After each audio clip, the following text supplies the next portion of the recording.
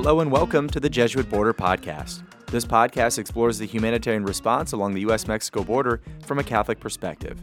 My name is Brian Strasburger.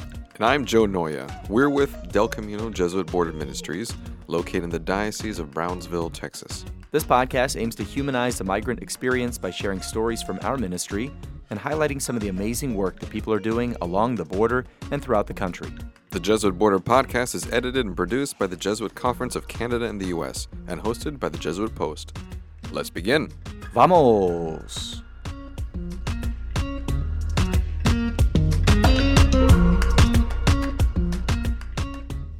In this episode, we're going to talk about wounds. We will be interviewing Deacon Luis Zuñiga, who is the director of the San Juan Diego Lay Ministry Institute here in the Diocese of Brownsville, and also a deacon serving at the Immaculate Conception Cathedral, which recently opened a shelter for migrants, a respite center during the day. So stay tuned for that interview, but first, we'll talk a little bit about wounds that we see and experience and encounter in migrants in our ministry on a regular basis. Yeah, it's, of course, not a terribly happy topic. It's a serious one, but one we gotta talk about. We gotta name and get those stories out there because they're important. And I remember this one moment helping out behind the medicine counter at the HRC, the main shelter in McAllen, and a woman from Venezuela comes up to the counter asking for some information about how she can get to her next location and be reunited with her family, which in this case for her is especially important because crossing the Darien into Central America was a horrible kind of inferno for her, but even that paled in comparison to the horrible mistreatment she received in Mexico at the hands of the cartel and even some members of the Mexican National Guard. That's right. The migrant journey is one that's fraught with difficulty. I mean, a lot of people are fleeing situations of violence and threats, and then have to make these very difficult journeys. The Darien Gap is this inhospitable jungle between South America and Central America that people have to journey through over a couple of days because there's no road that takes you through it. And for a while, we just heard so many horror stories of that, but it's been so striking recently, just as this woman is a good example of it, of people who say, the Darien Gap was really difficult, but the biggest challenges and the worst treatment and the hardest part of my entire journey was traversing Mexico. Exactly. And this was a woman who had been physically, psychologically, and spiritually wounded. And all I could do was hold her hand and listen to her. And when she finished telling her story, I could see the lines in the other room at the HRC where you and Flavio were offering blessings to anyone who wanted one.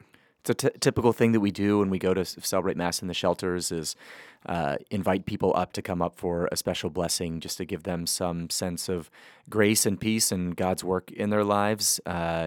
It's something that can take a very simple form, but obviously, as we know, can have a very powerful meaning. And so that's why it's always been kind of an important part of our liturgical celebrations in the shelters.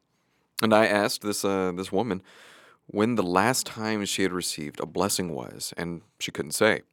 So we walked over to the line, and with tears streaming from her face, she received a blessing from you, and then came over to me with a smile. And I'm noticing a little bit of a change in her. The pain's still there, though. And I feel like there's like a lesson for all of us in this, that we can't erase another's wounds. We can't just make their pain go away, but we can still help that person feel seen and heard and help that person realize that in the midst of your suffering, God is still here, compassionately blessing you, and you are not alone. You have not been abandoned. It's a moment like that when you hear a story like that you feel helpless. I mean, in a situation like that, you're working the hygiene counter, you're handing out, Advil and diapers, right? Mm-hmm. There's nothing behind that counter that's going to heal this woman from the wounds that she's carrying. And giving a blessing to someone isn't like waving a magic wand over them either, right? But we have to know, even in our frailty, in the lack of resources that we have, that it is important to see someone wounded and to give them space and to hear their story, maybe to offer an encouraging word or just a good presence. And in the end, we trust, and this is why maybe the blessing felt so meaningful to her, we trust the grace of God to do some of that important work, to provide some consolation, some healing in the midst of so much pain. It's not easy, but it's something that in experiences of ministry where you're encountering people who have suffered great trauma, that we can't allow ourselves to be completely discouraged and say, because we can't completely heal this person, there's nothing that we can do. We still have to be a stable presence and trust in God's work and mercy and grace, along with, frankly, a lot of more resources that they're going to need in the days, weeks, and months ahead. And there's some consolation in that, knowing that these are people that we feel for, that we have a kind of compassion for, and we trust and we know through faith that we can't out-compassion God. That's right. And as much as we feel compassion for these, it is nothing compared to the compassion that God feels for them, and that gives us reason to hope. That's right. And, we are moved in our ministry by the compassion God has for us and extending that compassion to others. Another important part of our ministry down here on the border is helping pregnant women who are in northern Mexico and who, they aren't necessarily physically wounded if we're talking about wounds, but we know that pregnancy is a delicate situation for their health and the health of their children, their unborn babies. And so we're trying to get them access to adequate prenatal and birthing care in the U.S. instead of, if you can imagine, like going into labor in the ground of some tent in northern Mexico. I mean, how distressing that would be and how much of a medically sensitive situation that would immediately become. And so we try to do some work to minister and help these women and get access to adequate prenatal and birthing care in the U.S. Just a week or two ago, I got an urgent phone call from one of the directors of a shelter in Reynosa. One of the pregnant women, Michel, was suffering from eclampsia, is what I was told. Well, some of our listeners might know exactly what that means, but I'm not a medic. I've never been pregnant. I've never had a partner who's pregnant, and so I didn't really know what that meant, but it sounded bad. This is the first time I'm hearing the word. Thankfully, as I got this call, I was standing right next to a midwife friend of mine in a different shelter, and we were having a conversation. So I said, hey, this is what I'm hearing. This woman might have eclampsia. And she says, what? I mean, is she in convulsions, right? We need to get this woman to a hospital. This is a life or death situation. I'm like, I don't know. So I hand over the phone to her, and they talk and get things sorted. And I'm very happy to report that it was not eclampsia. But through their conversation, the midwife and the director of the shelter, they came to the clear realization that this was a high-risk pregnancy, and she needed some access to proper medical care as soon as possible. So I started reaching out to the woman, Michel, over WhatsApp, found out that she's traveling with her 2 kids of her own, also her mother, and then her sister, who also has 2 kids. So it was a group of 7, 3 women and 4 children traveling together from southern Mexico, fleeing a situation of real violence down there, and very concerned for their safety, but also the safety of their children, and then in a special way for Michel and her pregnancy. Well, I told Michel that we could help her and her 2 kids to come into the U.S. and get them medical attention that they needed as soon as possible, but we were not able to help her mom and sister and nieces. They would have to wait for a CBP-1 appointment, which is something that most of the migrants are having to do in northern Mexico right now. There's just one problem with that. This group of 7 was sharing one single cell phone. It's not an uncommon thing that we see, but cell phones, of course, are essential. It's the way you request an appointment with the CBP-1 app. And so they were nervous, as I told Michel, that we could help her and get her and her children access in the United States. They were understandably nervous about separating and then being unable to communicate with another.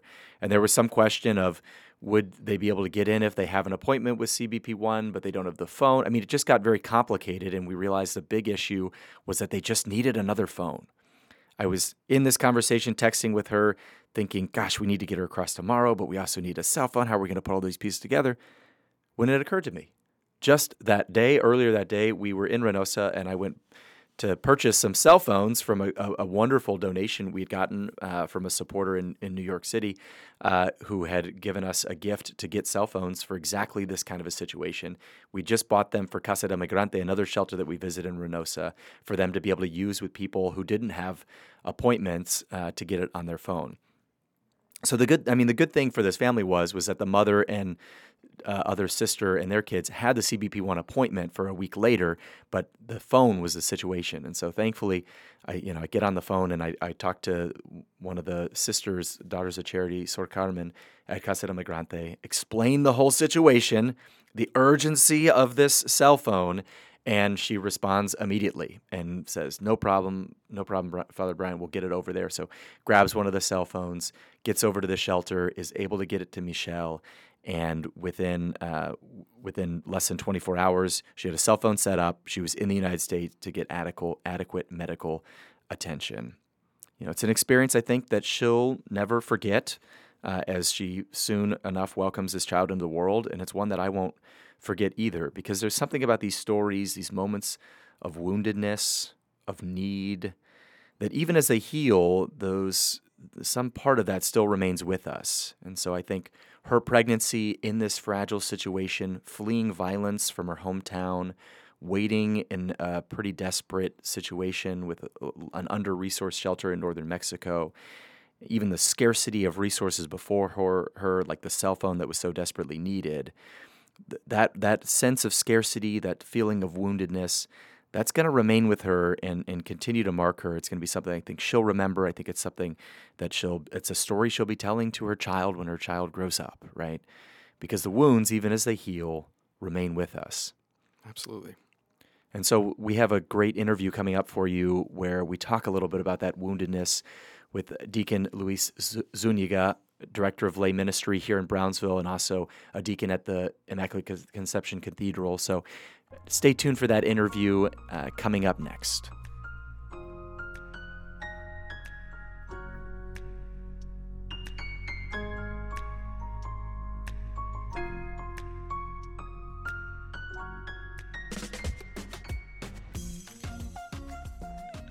We are pleased to welcome to today's episode Deacon Luis Zuñiga.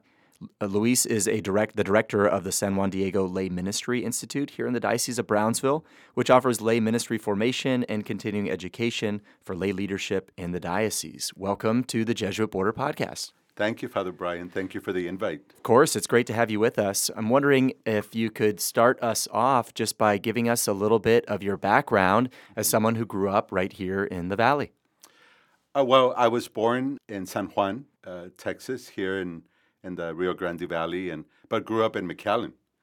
So graduated from MagHi, a proud bulldog of MagHi in 1983. And then went to what was known as Pan American University, or college, I think, back then, until now it's what we know now as the UTRGV and part of Brownsville. And I went to school, did some religious studies for some summers at Incarnate Word College, which is now the University of the Incarnate Word. It's a huge university now, and did some summers there, and then became a youth minister in St. Joseph the Worker, my home parish in McAllen. Did maybe about 4 years of youth ministry, then became certified as the director of religious ed there at my home parish. So that's where I started, and then in '89 I moved to Brownsville because of a friend of mine, Father Amador Garza, and he's the reason why I ended up in Brownsville. And I wasn't thinking I was going to be in Brownsville this long, but I've been here since '89, and I've always believed that if you want to make God laugh, tell him your plans. You talk about God having plans and us having cute plans that God probably will just disregard in favor of his own. I think of my father. My father's a permanent deacon. Oh, okay. And I don't think that was anything that he had anticipated. It's just this sense of call and people kind of inviting him to maybe consider becoming a deacon. And I'm wondering what that was like for you, because you have this background of youth ministry, other kinds of lay ministry. What was it that drew you to the diaconate?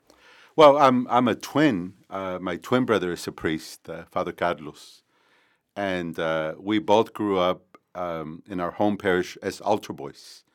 We were altar boys for about 10 years, maybe 12. I think we were still like sophomores in college, and we were still serving, and then helped like as coordinators. But there was always a calling. There was always like an urging, like the Lord, calling. And really everybody that knew us when we were like teenagers, everybody thought that Deacon Luis was going to be the priest and Father Carlos was, so, but as I said, you want to make God laugh, tell him your plans. Father Carlos became the priest, and I ended up getting married. And I feel very blessed that I can serve the church as a deacon, but I'm also a husband and a dad. My goodness, I think we could say your parents did something right. You got twin brothers, and one becomes a Yeah. priest, and one works for the church and becomes a deacon. I as was well. raised by my mom and my grandmother. I really never knew my dad. Is that And right? so they were both very devout Catholics. So two great women who I consider, my first catechist and if anything, my first theologians, because there was a lot of teachings. Theologians come in all shapes and sizes and forms. I've certainly found in my ministry here the way that migrants become theologians to me, that teach me about God and reveal God's face to me in different ways, but really even just like real instruction about what faith really means.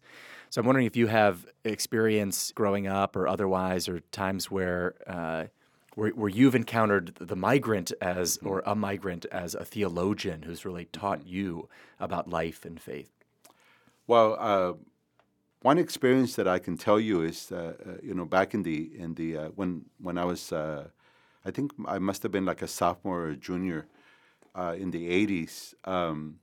We had a neighbor that took in a young man. I think he was 18 or 19 from El Salvador. I always remember his name, Agustin. I don't remember his last name anymore, but he was a remarkable young man whom my mom would invite for dinner because he lived there. It was I think it was like an electric company or something, and he gave him a job, our neighbor. But I remember meeting Agustin and him telling us the struggle of why he ended up in the U.S. and how he crossed illegally. I mean, that was the truth is that he was here illegally, but the struggle in El Salvador in the 80s was very painful because they were running from so much violence, and then of course being involved in the church, Bishop Fitzpatrick asked all the parishes to open their parish halls so that we could house the people from El Salvador.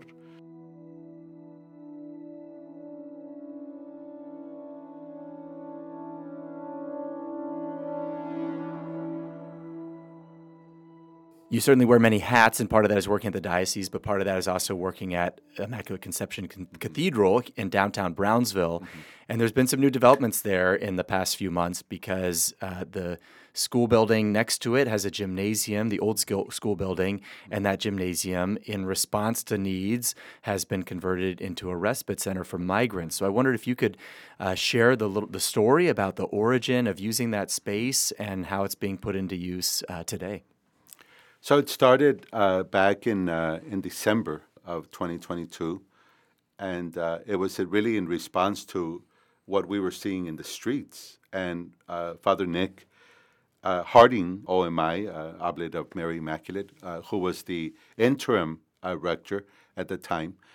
And I remember, I think it was like December 22nd, 23rd. I don't know if you remember. It was very cold.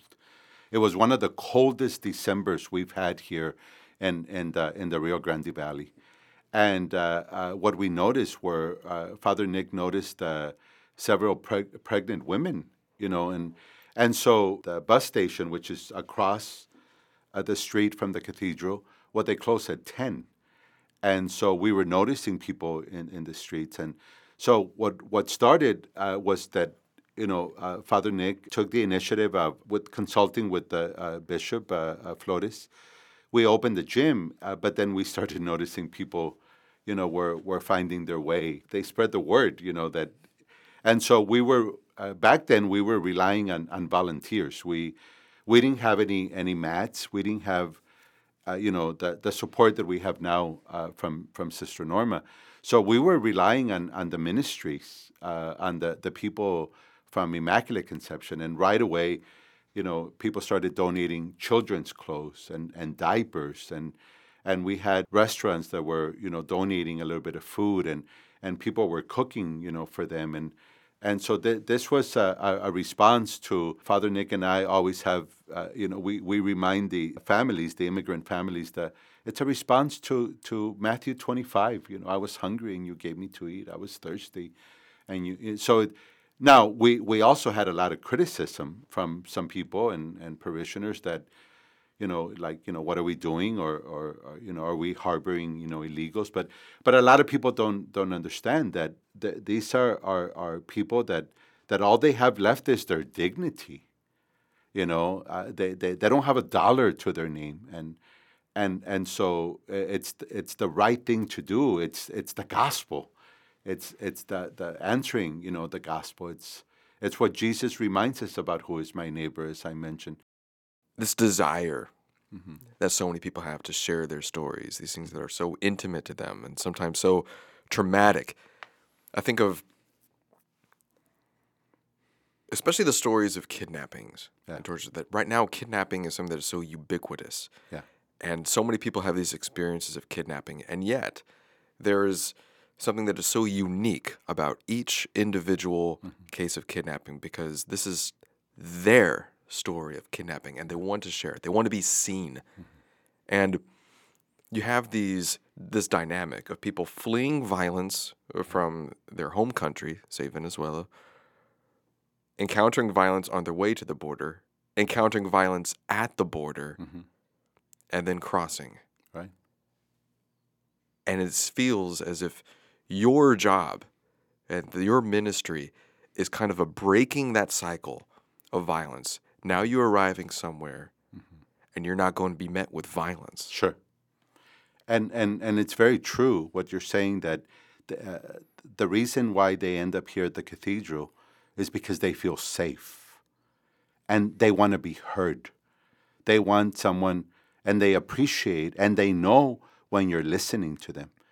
And likewise, I can tell when someone is speaking from their heart. You can see it in their eyes, and their eyes get watery, and they get emotional. But you can tell when someone is telling you what's in their heart and what is painful to them about what they have lived, and you feel you want to do more for them, and we pray. Father Nick and I have always prayed with them for them to heal,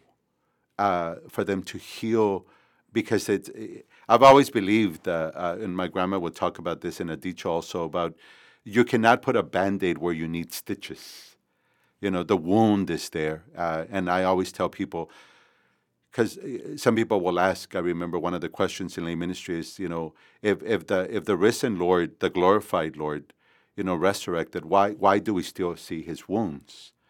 And that's, when we explain, that yes, the glorified Lord, we can still see his wounds because they're evidence of the suffering, for us.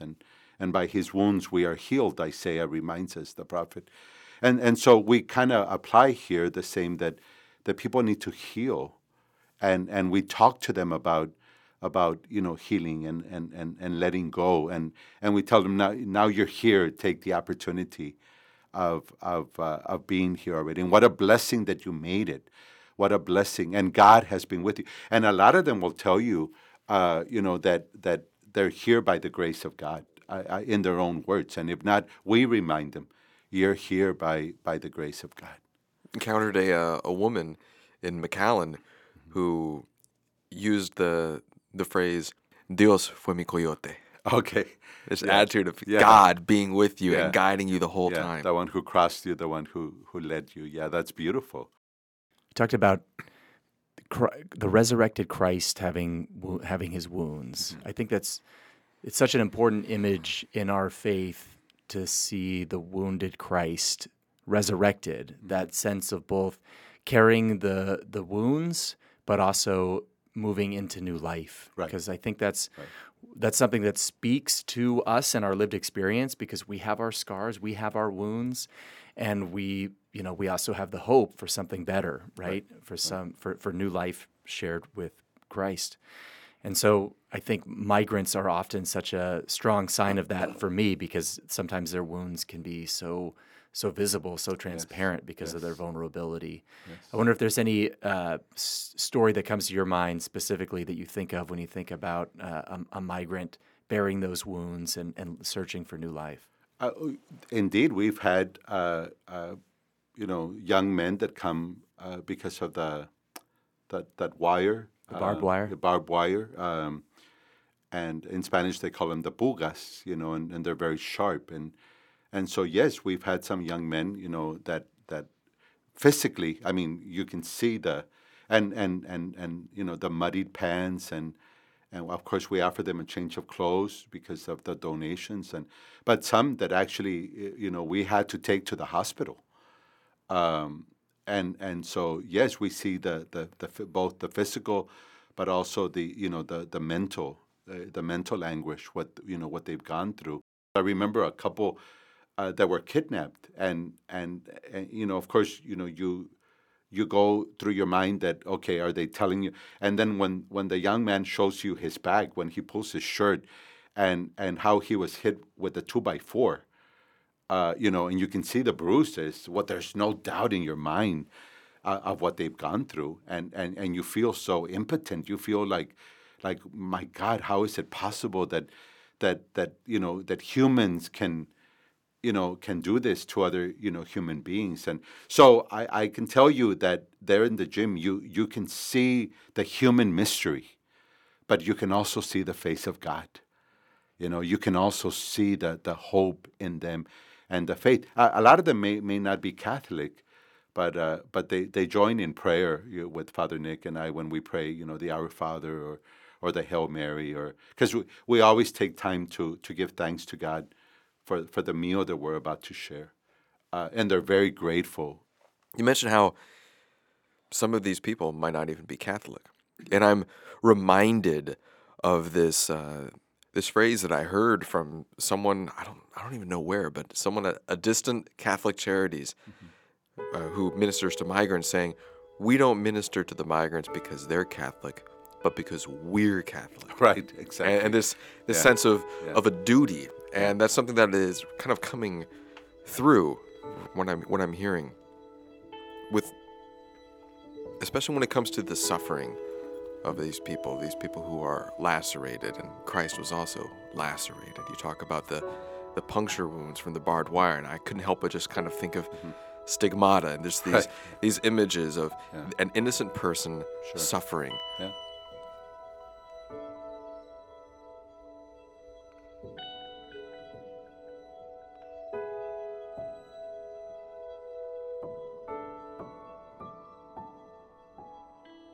One question that I was thinking about was, is there someone, you do such amazing work, you're sharing all these great stories, you have this life of service and ministry in the church. Is there someone who inspires you, maybe a saint or a life personal example, or someone who you turn to and you think of and you felt moved and inspired by in your life of ministry? Well, I told you about my grandma and my mom. I think that the two people that keep me grounded, of course, other than my son, is my wife, Carmen, and my daughter, Danielle. My daughter, Danielle, is 30, and she was born very premature. And that caused blindness because of the oxygen and all that. But she's the one that keeps me real. She's the one that keeps me grounded in the sense that it's a daily struggle for her. It's the world against her because of many reasons, but she does everything in Braille. She's trying to finish school here in Brownsville, but sometimes the resources may be limited because she does everything in Braille. But she reads with my wife, Carmen, at Sacred Heart. They're both lectors. They're like a team, but she keeps me real because of the struggle. And then, of course, my wife, who is such a giving individual. Right now, she's a full-time teacher, but she takes care of my daughter in the sense that, goes with her to the university, but also has her 92-year-old mom. They keep me grounded, and we enjoy the moments that we're together. But the two people that inspire me, that move me, are both Carmen and my daughter, especially Danielle. I often think, and sometimes it's painful that, she will never see, a beautiful bright moon or the bright sun or what have you. But she can see what I don't see many times. Like, she's told me that the Blessed Mother has appeared to her, or the Lord Jesus has appeared to her, and so I find that very, very moving and inspiring. In many ways that talk about and even in her lowest moments, because sometimes she experiences like depression or what have you, but it gives us great joy when she talks to us about her being hopeful, and she wants to be a Braille teacher. She wants to be a special ed teacher. So it's she keeps me grounded. She keeps me real about life and my faith in the Lord, because if anything, I see her faith in the Lord. We talk about grounding, and so much of what it means when someone grounds us is someone kind of redirects or Sure. broadens our perspective Sure. to kind of put it in everything into kind of its right place in some ways. And I'm just quite touched by your stories of your daughter. To me, it's like she keeps my feet on the ground. Yeah. It's And the way that the Virgin Mary, the way that Jesus is able just to meet her where she is and not see her physical blindness as an obstacle to Exactly. a real encounter with God. And it's something truly beautiful. And it makes me wonder, all these images that we have of heaven, of the way God will meet us, and the way what it's like when we meet God in that special, unique way. And there's so many different visions of heaven and images that are evocative of heaven. I wonder, is there a particular image or description of heaven that really moves you and attracts you? We just started a course on the spiritual life and spiritual direction. We're using the book by Ralph Martin called The Fulfillment of All Desire. And it speaks of the stages of the spiritual, the interior life, the purgative, the illuminative, and the unitive. But the fourth one is the beatific vision. And I was reminding, because we have class on Saturdays at the Institute in San Juan. And it's so neat, what you're asking, because, of course, the teaching, when you look at beatific vision, I forgot the number right now, the reference number in the catechism, is beatific vision is the hope of every Christian. But specifically is that the hope that we will close our eyes here on earth when we die, and we will open them in heaven, and we will see the face of God. And so I often, when I talk to my daughters, that, my hope, my yearning and my desire for my daughter is that she will open, when she dies here, and she opens her eyes, that she will actually be able to physically see the face of God. That's my hope, deep down. That's a beautiful image, and speaks so much to your faith, to your daughter's faith, and your love of your daughter. I find that so moving. Deacon Zuñiga, it's been such a pleasure having you with us on this episode. Hearing you share stories and talk about your ministry just keeps me thinking, we help out some at San Felipe de Jesus Parish, and we don't have any permanent deacons, so I don't know who I need to call or what requests I need to put in to get, maybe could you get transferred over to San Felipe? But no, truly we are grateful for the great ministry you're doing at the cathedral, including with the Respite Center there. And we look forward to being in touch and continuing to working with you going forward. Great. Thank you. Thank you for the invite.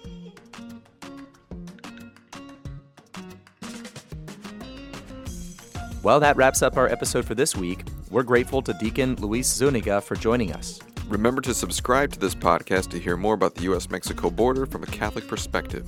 You can visit our website at delcamino.org. If you're curious about Jesuit life or know someone who is, visit beajesuit.org to learn more about a religious vocation to the Society of Jesus. This podcast is edited and produced by the Jesuit Conference of Canada and the U.S. and hosted by the Jesuit Post. We'll see you next time on the Jesuit Border Podcast. Que Dios los bendiga.